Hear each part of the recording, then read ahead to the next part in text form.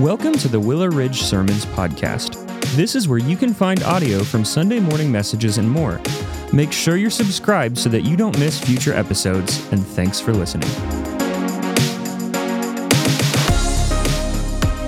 Amen. I want to echo what Pastor Dave said. You know, so many times we have the honor and the privilege to come up and be on stage and to use our gifts of what God has blessed us with to serve you as the church. And I'm reminded quite often that it is a wonderful calling that God has given me, and I am blessed to be able to say that this is my vocation.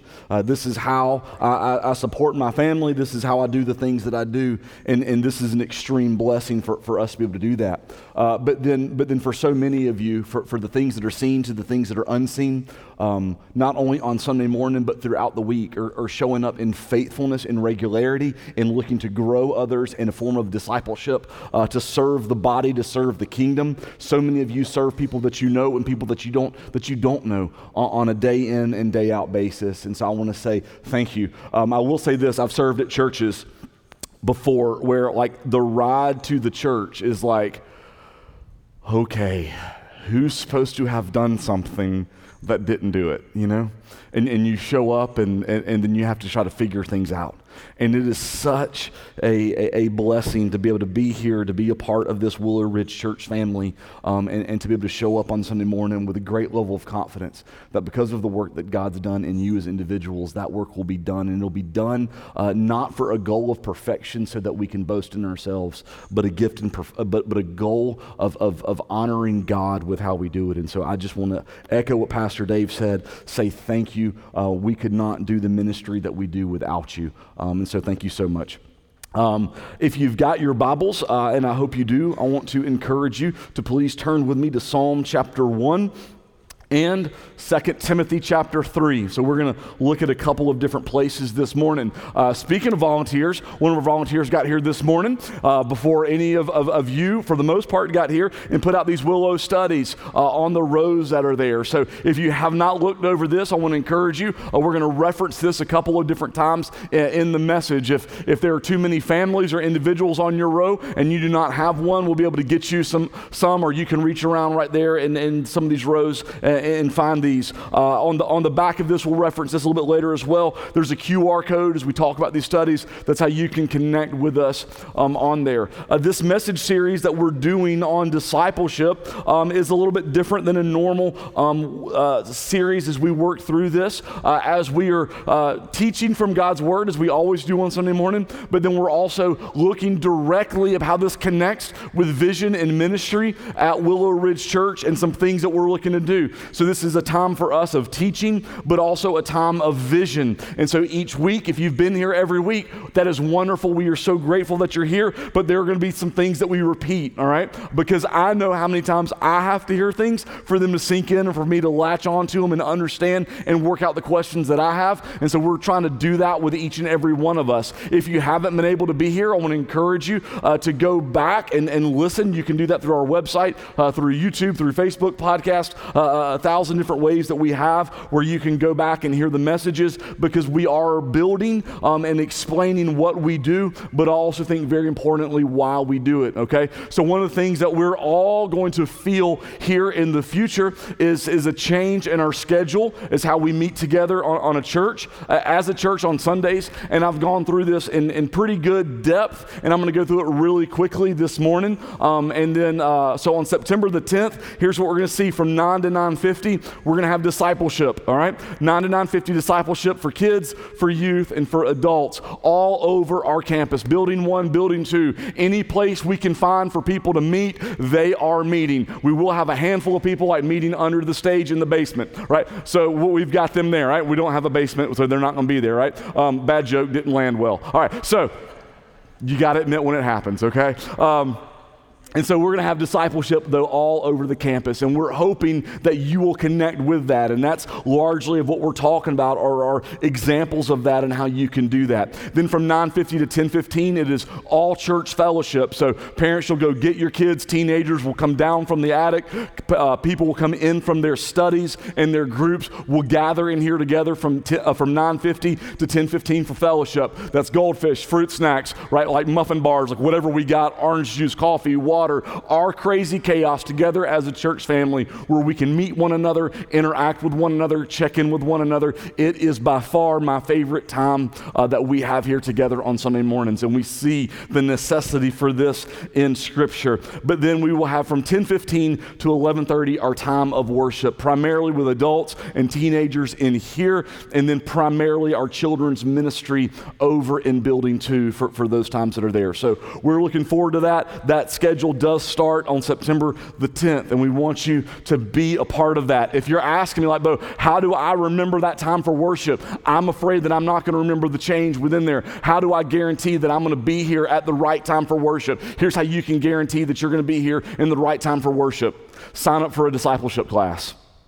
Then you'll be here, all right? So good to go. And here's what we're working toward. Let's throw the circle up on the screen. So we've got this discipleship circle that we've been looking at. And what we're working towards to be a fully engaged disciple. We want to come alongside each other to help grow in our walk with the Lord. And so each week we're talking about different areas of discipleship that we see in Scripture. These are different discipleship strategies that form one discipleship process that we see in Acts chapter 2 that I'll read about here in just a minute. And so that's relational discipleship, that's theological discipleship, and that's missional discipleship. And so this is what we see in Acts chapter 2. So I'm going to read that. You don't have to turn there. We won't be on Acts too long. It says as Luke writes in Acts and describes the works that are happening in the early church, this is in this is in the infancy of the church.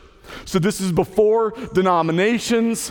This is before there's some strategic church planning system that's there. This is before they've figured out who's going to go where and what's going to happen. This is a complete work and move of the Holy Spirit that is being first manifest itself within the disciples, and then the work of God is scattering. Jesus has ascended, and the people of God are gathering together without anyone with a seminary degree, without anyone with a Bible college degree, without anyone who's done this before.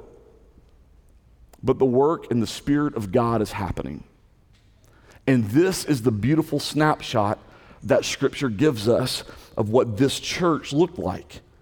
It says, and they devoted themselves to the apostles' teaching and the fellowship, to the breaking of bread and the prayers. And awe came upon every soul, and many wonders and signs were being done through the apostles. And all who believed were together and had all things in common. And they were selling their possessions and belongings and distributing the proceeds to all as any had need. And day by day, attending the temple together and breaking bread in their homes, they received their food with glad and generous hearts, praising God and having favor with all the people.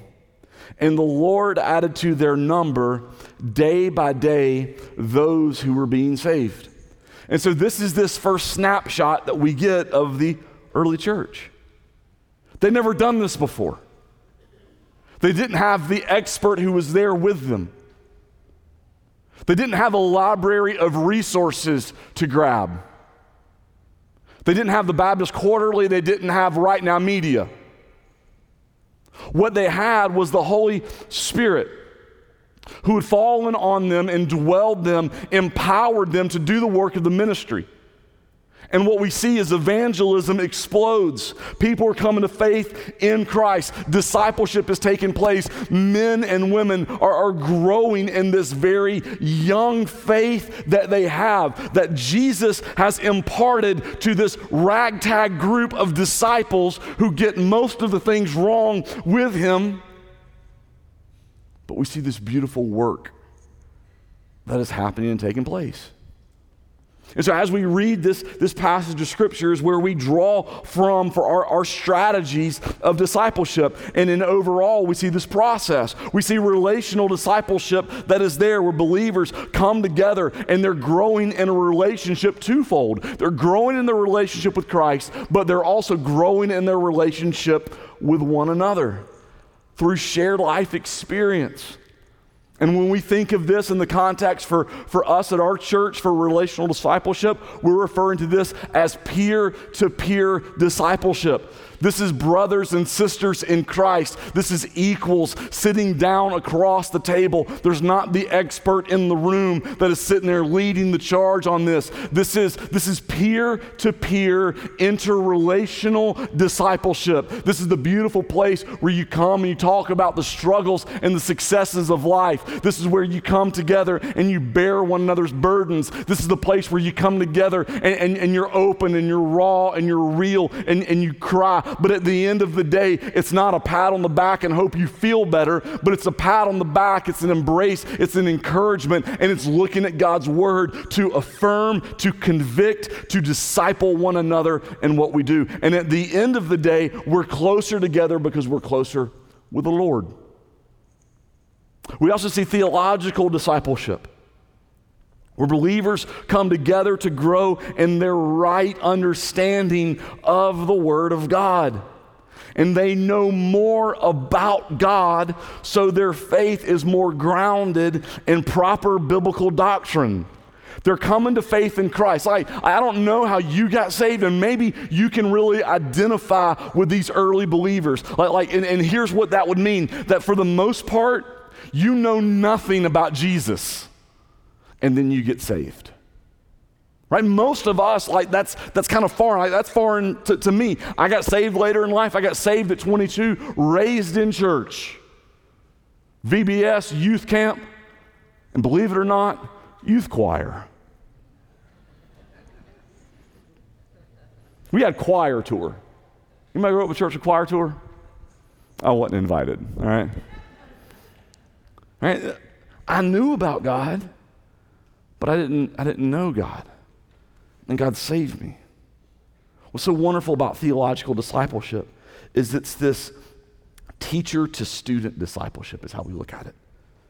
It's a person that God's gifted with the ability to understand and to study Scripture, to read and to acquire and to build more information that just isn't head knowledge, but is also heart applied, to come alongside other men and women of faith and help explain the things that we feel like are unexplainable, right? It's teacher to student, and it's needed, and this is what we're going to look at today. And then there's missional discipleship. The last part, we'll look at this next week, where believers come together in their community to share the truth of Jesus Christ with those who are not yet followers of Christ. This is believer to unbeliever discipleship. That you and I have been called to go and make disciples. Well, you can't make a disciple until they're a follower of Jesus. And so what we have to do is we have to go. We have to carry the message of the gospel into a world that is actively against its message. All right? So what we're going to talk about next week is how are we going to do that as a church? How are we going to empower one another to walk in the faith, to engage with the lost people that God has blessed us with, right? All those lost people in your life, they're a blessing from the Lord. How are we going to engage them with the truth of God's word? To share the gospel with them. So let's throw the circle back up. Last week we saw relational discipleship. We're building off of it this week, theological discipleship. And last week we said, here's how we think of it. Relational discipleship, Pastor Dave referred to this, is the one another ministry. This is the two-word phrase that we see throughout Scripture. One another, one another. So we lose titles, we lose standings, we lose cultures, we lose all those other things that define us, and we understand that we, regardless of any way that society wants to define us, you and I are one another in the body of Christ. And then today, as we look at theological discipleship, it's going to be what we call truth ministry. Truth ministry, right? The understanding of the truth of God's word. So I want to ask you a question for you this morning. What is your basis of truth? How do you determine if something is true or not? Anything. How do you determine when you hear something, whether that's truth? Well, kind of filtering through this week, there's a lot of ways that you and I do this. We do it based off of experience. My experience has led me to believe XYZ. You know, I used to believe this, but then this happened, and now I believe something different. That seems like a pretty good way, right? Through experience. Well, here's the problem with experience. The truth of experience is this. We all have our own experiences. You ever been to a sporting event with a friend who likes the other team? One of you, usually the Clemson fan, has a great experience. Y'all know I'm going to take shots at Carolina fans, all right? Because I am one, and y'all can't yell at me for that.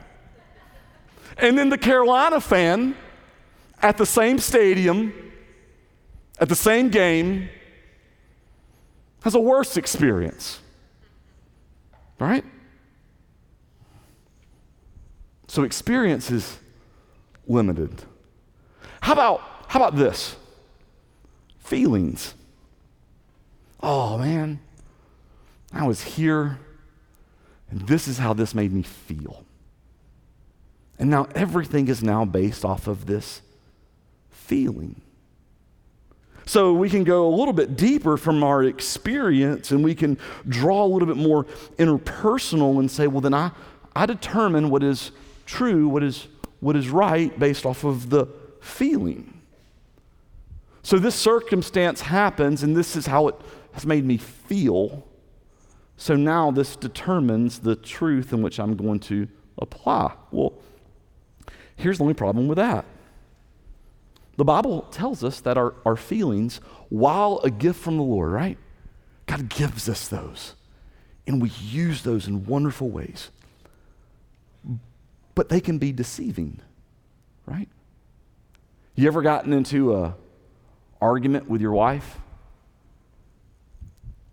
because of you did something that you thought was right and good, but then this is how it made them feel? Same part, same action, same realities, but different feelings. Our feelings can deceive us. Okay, culture.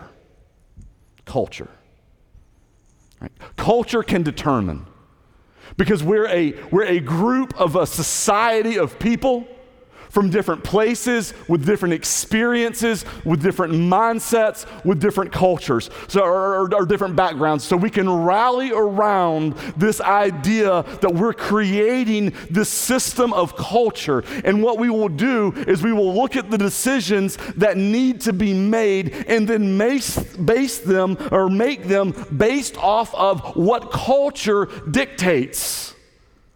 I would argue that this is probably the most prevalent argument of truth in our day. What's the problem with that? Well, there's lots. Because culture does what? Culture changes.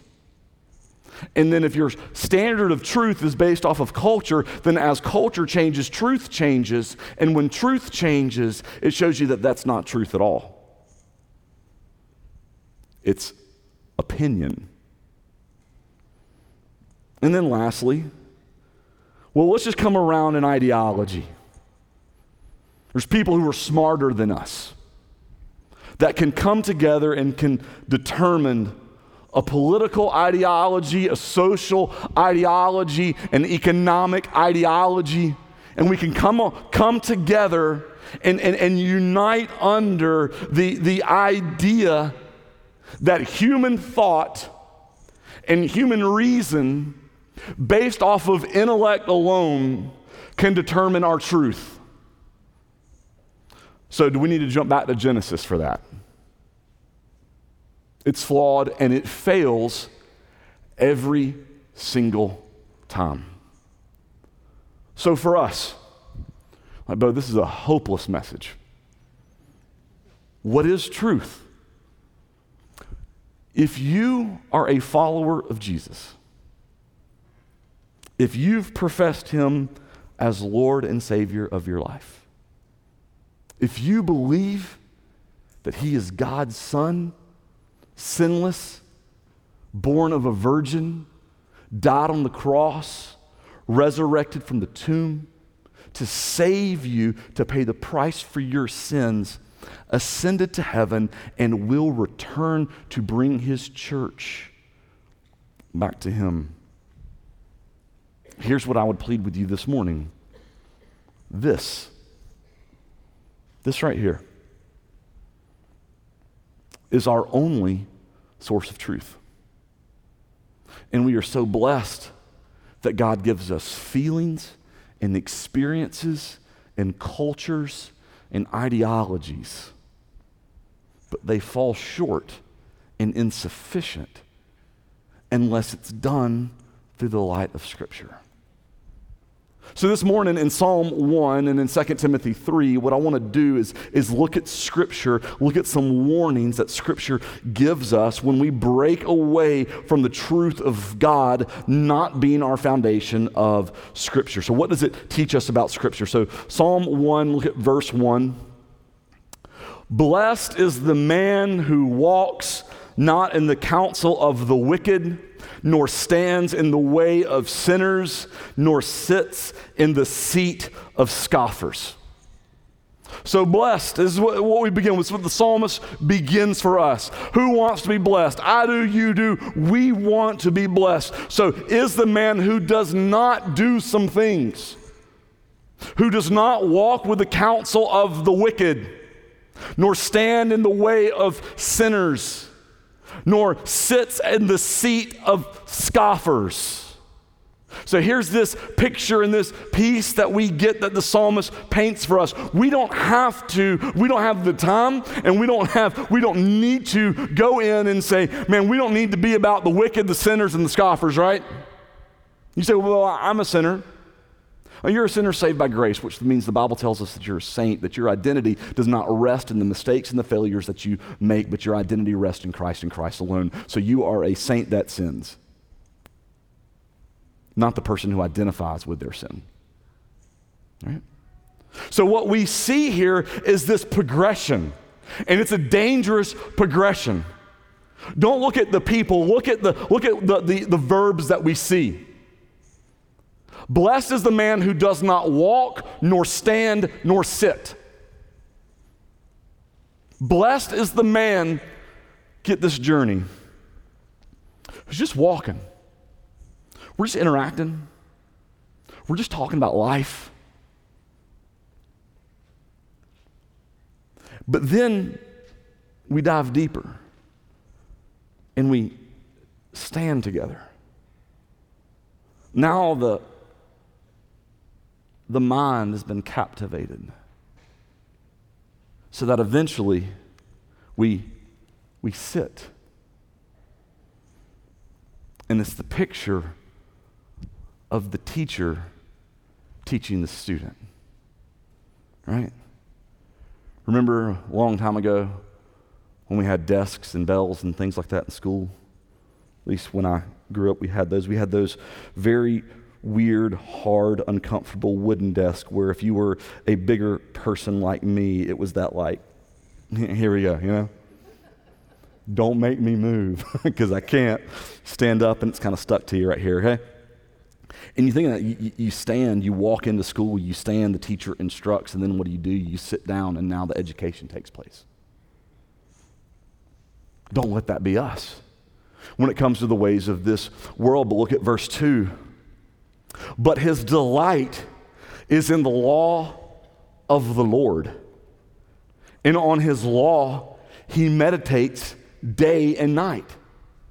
So blessed is the man who does not walk, stand, and sit with the ways of this world. So instead, here's the negatives of what not to do. But here's the positive of what to do. But he delights in the law of the Lord. He delights in God's word, in God's truth. The ways of God and God himself. You see, there's a distinct difference of what you're going to choose when it comes to truth in this world. You're either going to walk with the world, stand with the world, and sit with the world, or you're going to delight yourself in the teaching of God's word. And then the psalmist gives a description of what this is like. For the one who does this, who delights in the law of the Lord, he is like a tree planted by streams of water that yields its fruit in its season, and its leaf does not wither. In all that he does, he prospers. Verse 4, I apologize, it might not be on the screen. I didn't send him this one. The wicked are not so, but are like the chaff that the wind drives away. So we see this harsh reality of two things. The tree that produces the fruit that is valuable. The tree that produces the fruit that life comes from. And the Bible says that this is the person who delights in the law of God. They find value, they find life, they find foundation, they find health, they find meaning and purpose. That does not change. But the other person, who they are and what they find, the Bible describes, is worthless trash that's removed by the wind. Worthless trash that is removed by the wind. A tree that's flourishing. A tree that's got foundation. A tree that has life. Or trash. I'm going to ask you this. Where do you seek to find truth?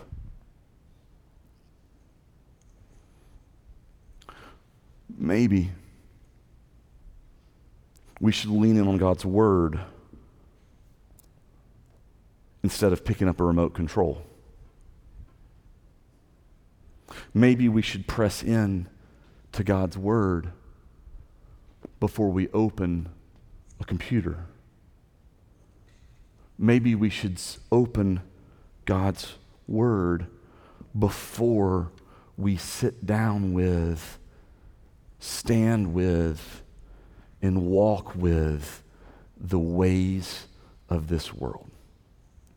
I'm not saying, hear me, I got TVs, I got computers, I got phones. I want to know. I want to hear. I want to educate myself on what is happening in this world, but allow Scripture to be the filter by which we receive the opinions of this world and not the other way around. Don't let the wicked, the sinners, and the scoffers determine what the truth of God teaches us, right? Jump now to 2 Timothy 3. I think this passage is all passages are applicable, but when just reading this week, it just settles with so much that is going on in our day and time. And I know a pastor in 1950, 1850, 1750 could say the exact same thing. 2 Timothy 3, verse 1. But understand this, that in the last days there will come times of difficulty. For people will be lovers of self, lovers of money, proud, arrogant, abusive, disobedient to their parents. Love that one. ungrateful, unholy, heartless, unappeasable, slanderous, without self-control, brutal, not loving good, treacherous, reckless, swollen with conceit, lovers of pleasure rather than lovers of God, having the appearance of godliness but denying its power. Avoid such people. Now, this feels like today, right? Now, here's why I said what I said. For people to be lovers of self continues on disobedient to their parents. All right? Let's pause here for a minute. What age limit is put on that? Because some of us are like, man, he's about to light my 13-year-old up. Let's light the 43-year-old up. God doesn't say, oh, by the way, at 18 you're out. Do what you want to do, live how you want to live. You're your own person.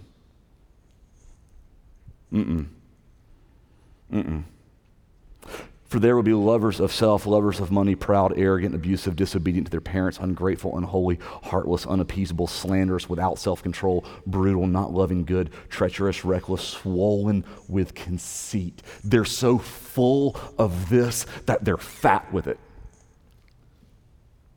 Lovers of pleasure rather than lovers of God, having the appearance of godliness but denying its power. Avoid such people. I think what Paul does here is he gives us the very first description is lovers of self.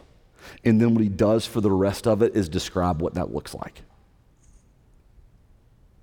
If self is number one,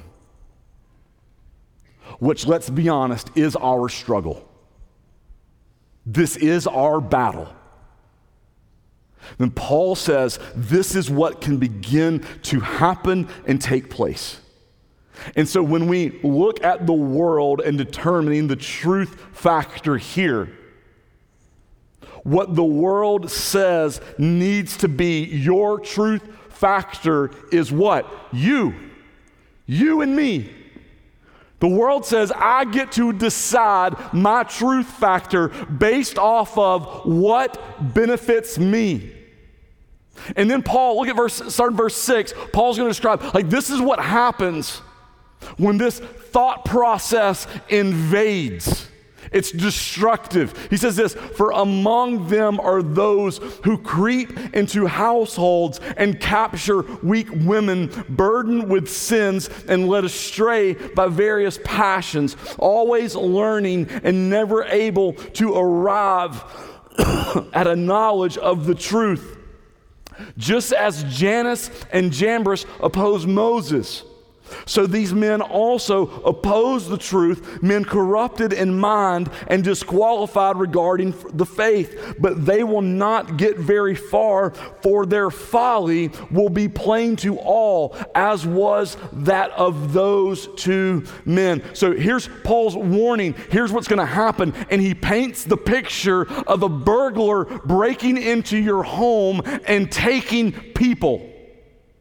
That they capture those whose understanding of God's word is not strong, but it's weak. And where they're appealing to them is in their passions of self, of what's there. And then Paul gives an illustration to remind them of Jannes and Jambres, all right? So we won't find this account in Scripture, but this was told through Jewish history of what was there. And the example is these two men from Jewish history were magicians who stood to oppose Moses and Aaron. And what we see in that story is the battle for the truth of God. So Paul's communication to them, as they would have known that, is, don't let this world creep in. Don't let this world come and take away from what we know is true. And then Paul does something gutsy. In verse 10, he uses himself as an example. Look at verse 10. You, however, have followed my teaching, my conduct, my aim in life, my faith, my patience, my love, my steadfastness, my persecutions and sufferings that happened to me at Antioch, Iconium, and Lystra, which persecutions I endured. Yet from them all the Lord rescued me. Paul says this. Here's what I want you to look at. Here's what I need you to understand.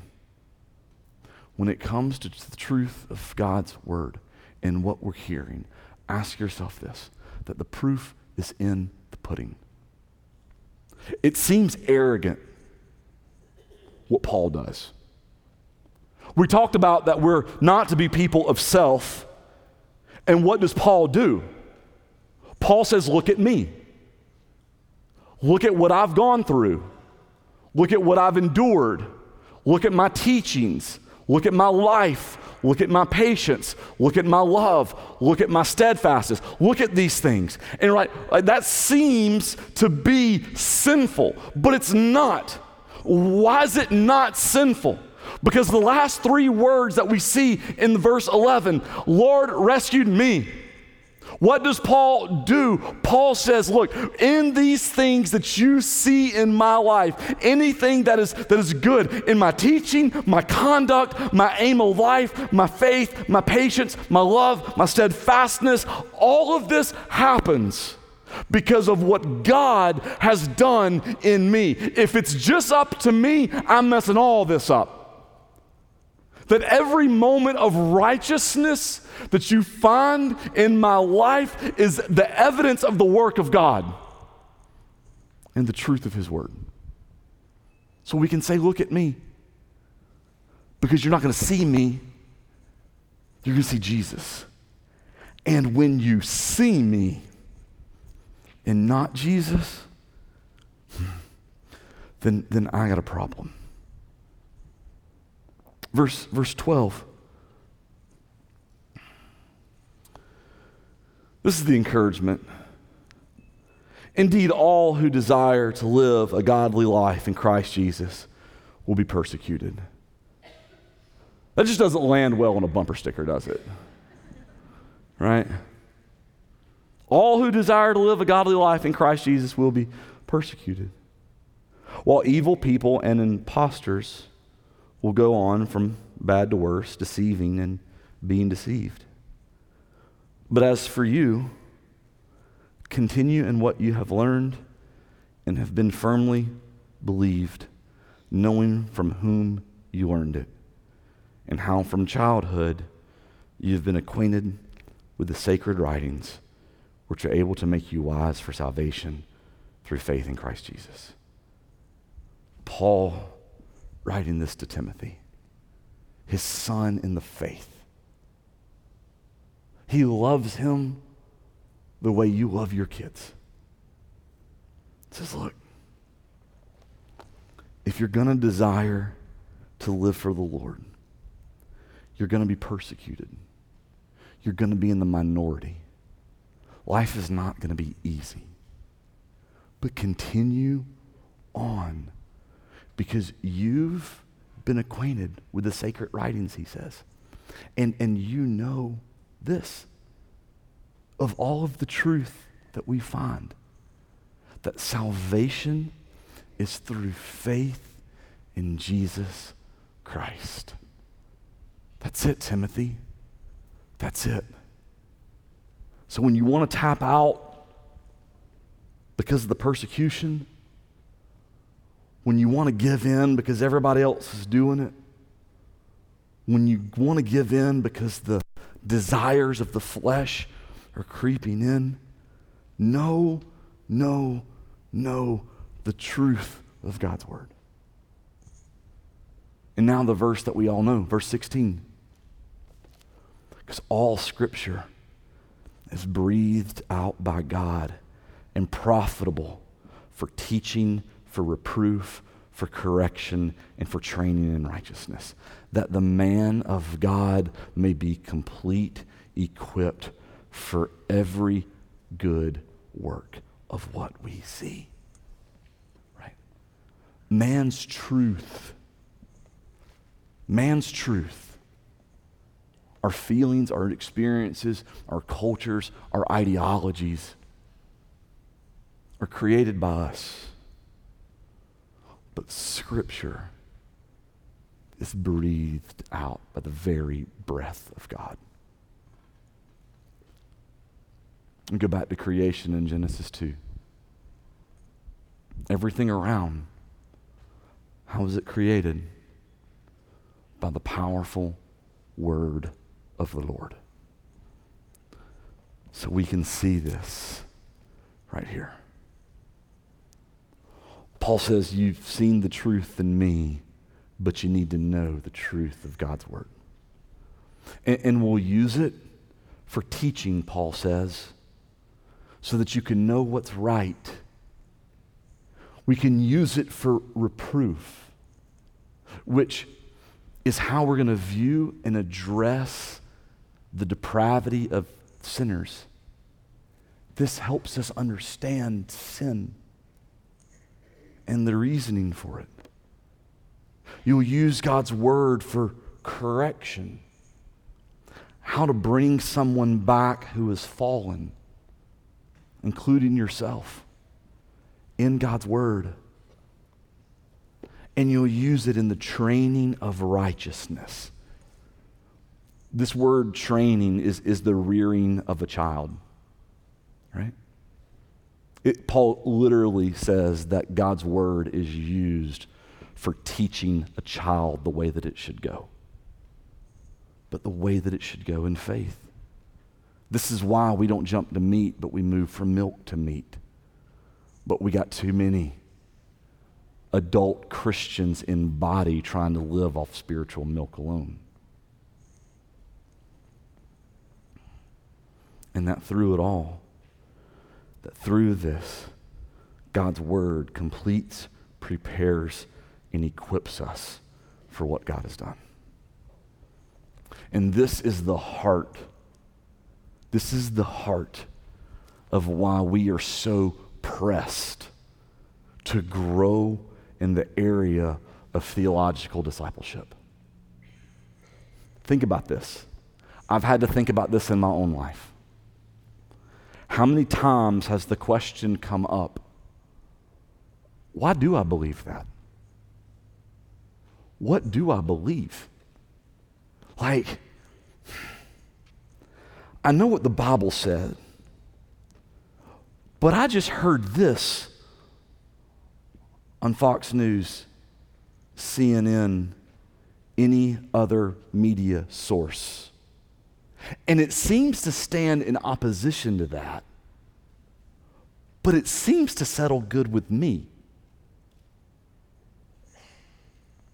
It's growing in the United States, the number of evangelicals who believe that Jesus committed sin.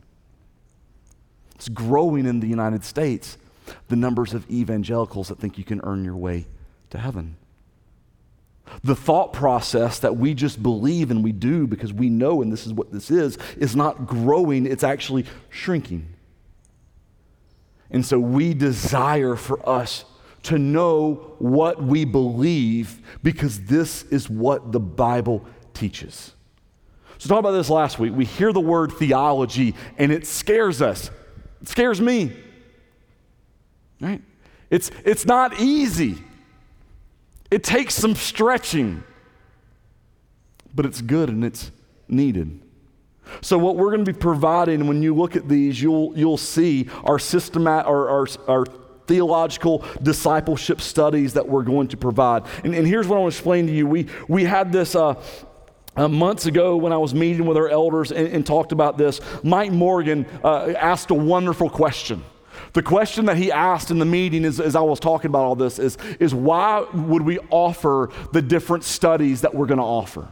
And he used the illustration. He said, like when someone takes a class for college, like you take classes in this department or in this school because you know this is what this is teaching about, and then this school, this is what this is teaching about. So when you sign up for a calculus class in the math department, you're not going to show up one day and learn about like health science, right? Like we go and it kind of gives us, and it gives us a process of what we're to do. And I hadn't thought through that, but I was like, that's brilliant. And so sat down over the next several weeks and months and working through this. And so we kind of came up with 3 schools of teaching that we're going to provide studies out of in Willow Ridge through our theological discipleship opportunities. And the first one, and this is kind of really 2 really scary words, all right, but we're going to explain them why they're not scary, is systematic theology. So we're going to school, we're going to have this area of systematic theology where we seek to answer the question, what do we believe? What do we believe? That's a great question. And you want to know that, and I want to know that. What do we believe? When we look at systematic theology, it is this, that all of what we believe in the truth of God's Word, here's what it does. It connects together. Everything from Genesis to Revelation connects. There are parts of Scripture that are difficult and seem on the surface to contradict one another. But here's the truth of God's Word. They don't. They connect and affirm one another and build on one another. And so what systematic theology does is says, how do we take all that's here and connect it together to equip us to understand the truth? And so we're going to offer 2 studies, Doctrine of the Word of God, that begins on September the 10th, which very simply is, what do we believe about the Bible? What do we believe about the Bible? And then the Doctrine of Man on November the 5th, which is this. This is going to be a little tougher, okay? What we believe about us. What do we believe about mankind? Right? As we've studied through Genesis, it's a bad picture.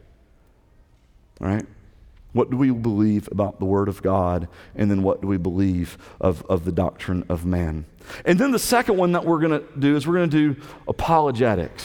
Right?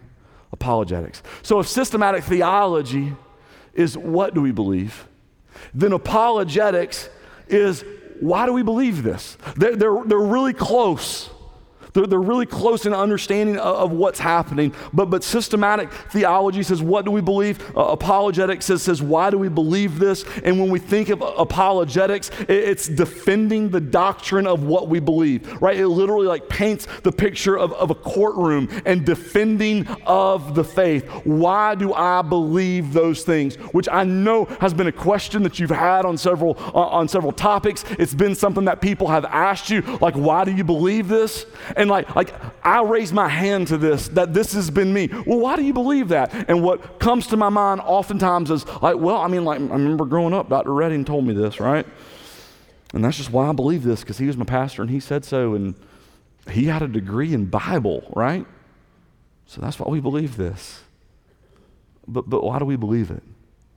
There's tough questions, tough things in this world, and that's why we're taking this first semester in 2 different sessions, right? September the 10th and November the 5th, and simply answers to tough questions, right? And then we're getting really creative. More answers to tough questions, right? And just growing that in understanding.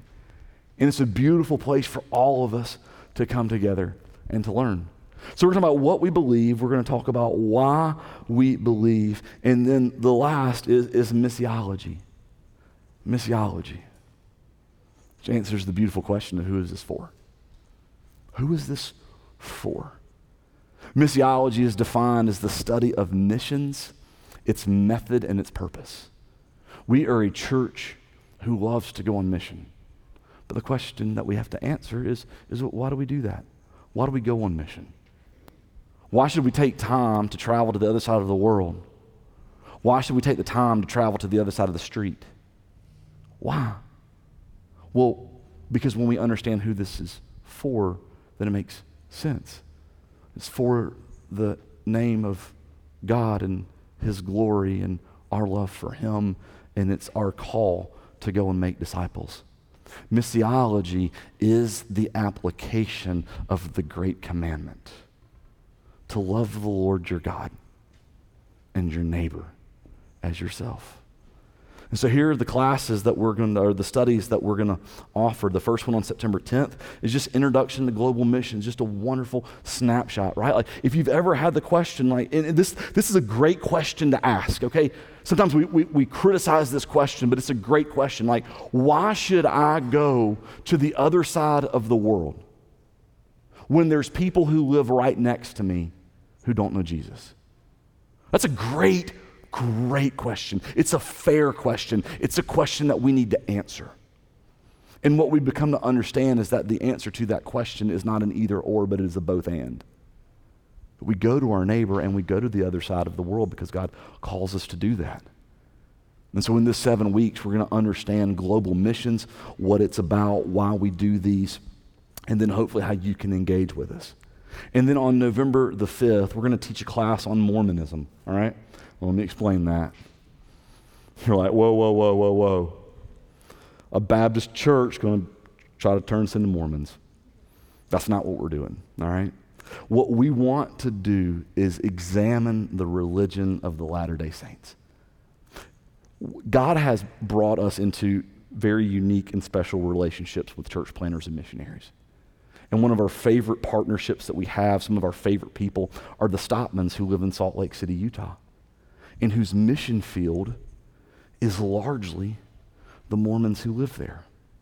And let me tell you, when you go and when you witness with someone and you want to share your faith with them, it is wonderful to understand what they believe and why they believe it, right? Hear me clearly. What they believe is wrong, okay? What they believe is wrong. But when we can understand the why do they believe that? How have they come to this decision? Then it makes our opportunity to share Christ that much more impactful.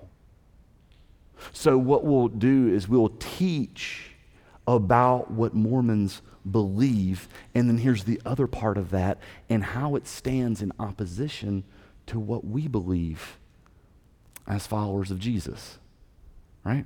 So we want to be able to understand so that we are greater missionaries of what God's called us to. So here's how you can register for classes. We added this. If you see this piece of paper on the back right here, you'll see a little QR code, all right? So 3 ways that we want to encourage you to register for these classes.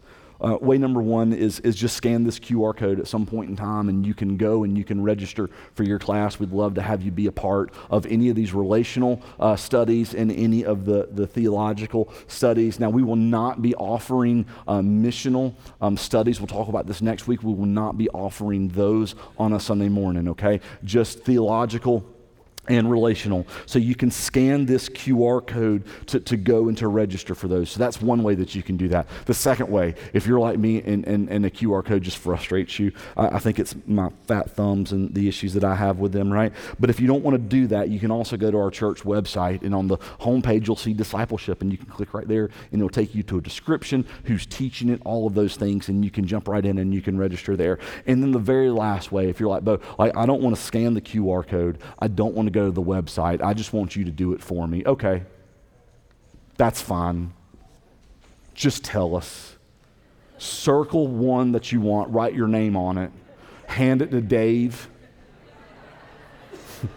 and we'll call that Monday morning for him, okay? As he gets you registered, right? So, but here's the truth. This is a new season for us that we're excited about. We're going to try some things differently. There's going to be some bumps in the road. There's going to be some things that we got to work out. But here is our goal. This is the why. This is the reason why we've put in the meetings, the time. This is the reason why there are teachers out there studying and writing curriculum and reading books that they didn't know existed. Is so that you and I, as this very unique body of Christ, as we walk together, as we each take a bold next step with Jesus, That's what this is all about. Where you are is where you are. And I'm glad that you're there. And I want to invite you to join me in taking a next step. And then we'll take another step. And then we'll take another step. Because the psalmist warned us not to walk with the wicked, not to stand with the sinners, and not to have a seat with the scoffers. But Paul encourages us to walk together, to stand united, and to sit under the teaching of the Lord. And then what comes from that is that you and I are prepared and equipped for every good work that God has for us. Would you pray with me?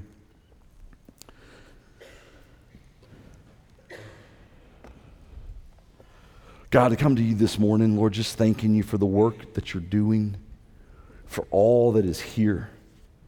Lord, I want to echo what Pastor Dave said as he thanked our volunteers for leading in such a powerful way and serving faithfully week in and week out. Lord, I pray that as we go into this new season, this new time for us as a church, Lord, that we would, under the guidance of your Holy Spirit, evaluate where we are. And God, maybe we need to say, I'm willing to stretch my mind and gather with a group of men and women to discuss what I believe, why I believe it, and who is this for. To step into a teacher-student environment where I can learn the truths of God's Word so that, Lord, I have a better understanding of who you are and what it means to walk with you. Or maybe, Lord, the season of life that we're in, or we need to step into a relational discipleship environment. We need to go to a small group. We need to engage in one of the studies that we're providing here, where I sit alongside men and women of faith, and we pour our lives out with one another. And we talk about our struggles and our successes. We talk about our questions and our confusion. We talk about our victories and our defeats. And we come together as one another to minister and care for each other so that we can grow in our relationship with you. Lord, my heart as a pastor, Lord, I'm tired of trying to figure out and regulate and mandate and order. This is what you need. This is what you must do. Instead, Lord, just saying like, God, here's who we are. And Lord, I'm on this journey too, and I need to take another step, and I need to take another step. And Lord, my prayer is that my brothers and sisters in Christ would not be content and stagnant of where they are, but we would evaluate and say, I'm ready. I'm ready to go. I'm ready to learn. I'm ready to mature. I'm ready to deepen my faith. And it's going to be found in understanding the truth of your word. And so, God, may we be brave and may we be bold to take those steps. It's in Jesus' name we pray. Thanks again for listening, and be sure to check back next week for another episode. In the meantime, you can visit us at willowridgechurch.org or by searching for Willow Ridge Church on Facebook, Instagram, and Twitter.